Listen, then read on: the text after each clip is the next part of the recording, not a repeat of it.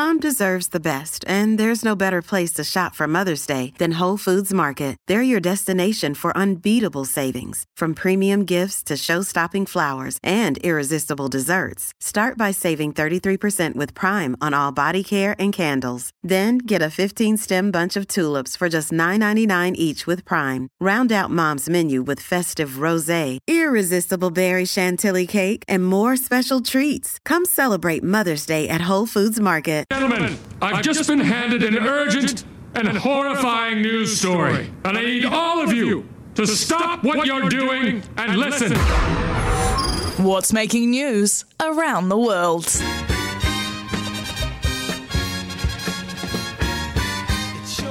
I've been out of the world news for a week, Sam. Well, you certainly haven't, Steph. I've seen plenty of stories around you and what you've been up to over the last couple of weeks. Have you No really? comment. Wow, no comment. Some of them haven't seen the light of day for good reason. Excuse me if I'm a little bit blocked up. I did have a nightmare of a weekend, which did start on Friday with a sore throat and nearly a lost voice, and then Dallin Martinez-Lesniak goes and scores 4 tries. Thanks, mate. Makes you feel better.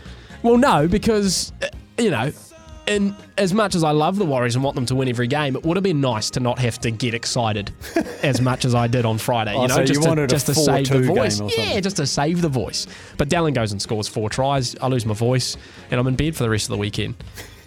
Cheers for that. Was I right in saying that he is that's his first hat-trick, which blew my mind, but also the first time a player scored 4 tries for the Warriors in a game since, 2016? 2016, Francis Melly. Was it Francis Melly? No. He scored 4 years ago. No, it was Fuss. Would have been Fuss, probably. Someone 2017 was the but year Fuss went the bang. other amazing thing, only 3 players in the NRL this season have scored more tries than games. He's played 9 games, 13 tries. Oh, wow. Great ratio. Just incredible. And it's his highest try-scoring season ever. And it's funny because when he was injured for the first 5 or 6 rounds and Ed Cossey was actually playing quite well, there were conversations that when he comes back he may not be the first choice winger, but he's absolutely stamped his mark. And former Kiwis captain. I read somewhere that someone said he's the Warriors version of Damian McKenzie. They do actually look quite similar when you see them side by side. Yeah. Anyway, what else is making news around the world? Pharrell. Yes. 'Cause I'm happy if you feel... Yeah, that guy. Did you know that he has, and it won't surprise you because he's a very wealthy individual, but he has a $1.8 million watch. Yeah. Do you know Richard, is it Richard Mill? No. He's very, very famous for some reason. Or maybe it's a brand, like a fashion... It's almost like a Armani or a Hugo Boss. Not Michael Hill. So it's a Richard Mill. No, it's a Richard Mill Ferrari watch. Wow. So Ferrari's team weighed in. Actually, I'll just read this off. So 2 sapphire crystals, one over the time display with hour and minute hands integrated with the wheels, and the other over the regulating organ to showcase the beating movement, have also been minimised to a thickness of 0.2 of a millimetre. Oof. Now, Ferrari's team weighed in on the details such as the fonts for the numbers, the style of the hands, the case material, and of course the laser engraved stallion, which is so finely detailed that you can see its musculature under magnification. How about that for a sentence?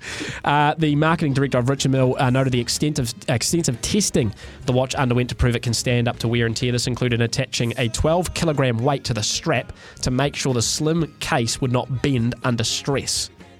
So that is the watch that Pharrell is sporting at the moment. $1.8 million. If you've got a spare, bit of cash lying around, why not? Speaking of watches, yes, Dallin Martinez-Lesniak. Yeah, his Lesniak watches. Has the Lesniak watches. Yeah. And I was looking at them yesterday, and they are fine timepieces. They are. I think it's his brother Malachi who started it. I mean, Dallin's, it's a joint venture, but I think his brother Malachi is the one who really goes for it. But and one of them's named after Mark Stafford. No, another NRL player. And it just escapes me. Like it's the Luke Lewis or something like that. Oh, brilliant! Just one player gets one named after him. I don't mind that at all. Now Brazil. Now Taylor Swift. Yep.